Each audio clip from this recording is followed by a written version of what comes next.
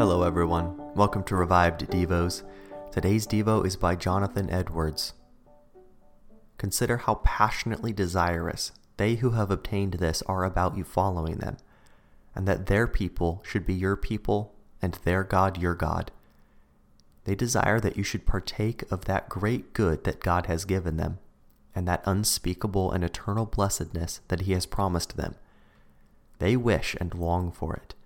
And if you do not go with them, and are not still of their company, it won't be for a lack of their willingness, but of your own.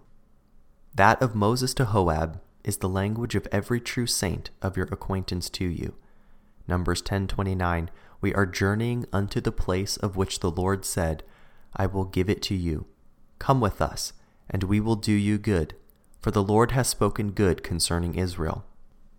As Moses, when on his journey through the wilderness, following the pillar of cloud and fire, invited Hobab, that he had been acquainted with and nearly allied to, out of the land of Midian, where Moses had formerly dwelt with him, to go with him and his people to Canaan, to partake with them in the good that God had promised them. So do those of your friends and acquaintances invite you, out of a land of darkness and wickedness, where they have formerly been with you, to go with them to the heavenly Canaan. The company of saints, the true church of Christ, invites you. The lovely bride calls you to the marriage supper. She has authority to invite guests to her own wedding, and you ought to look at her invitation and desire as the call of Christ the bridegroom. For it is the voice of His Spirit to her. Revelation 22:17, the Spirit and the bride say, Come. Where seems to be a reference to what has been said, chapter 19, 7-9, the marriage of the Lamb is come, and His wife has made herself ready, and to her was granted that she should be arrayed in fine linen, clean and white, for the fine linen is the righteousness of saints. And He says to me, Write, blessed are they which are called to the marriage supper of the Lamb.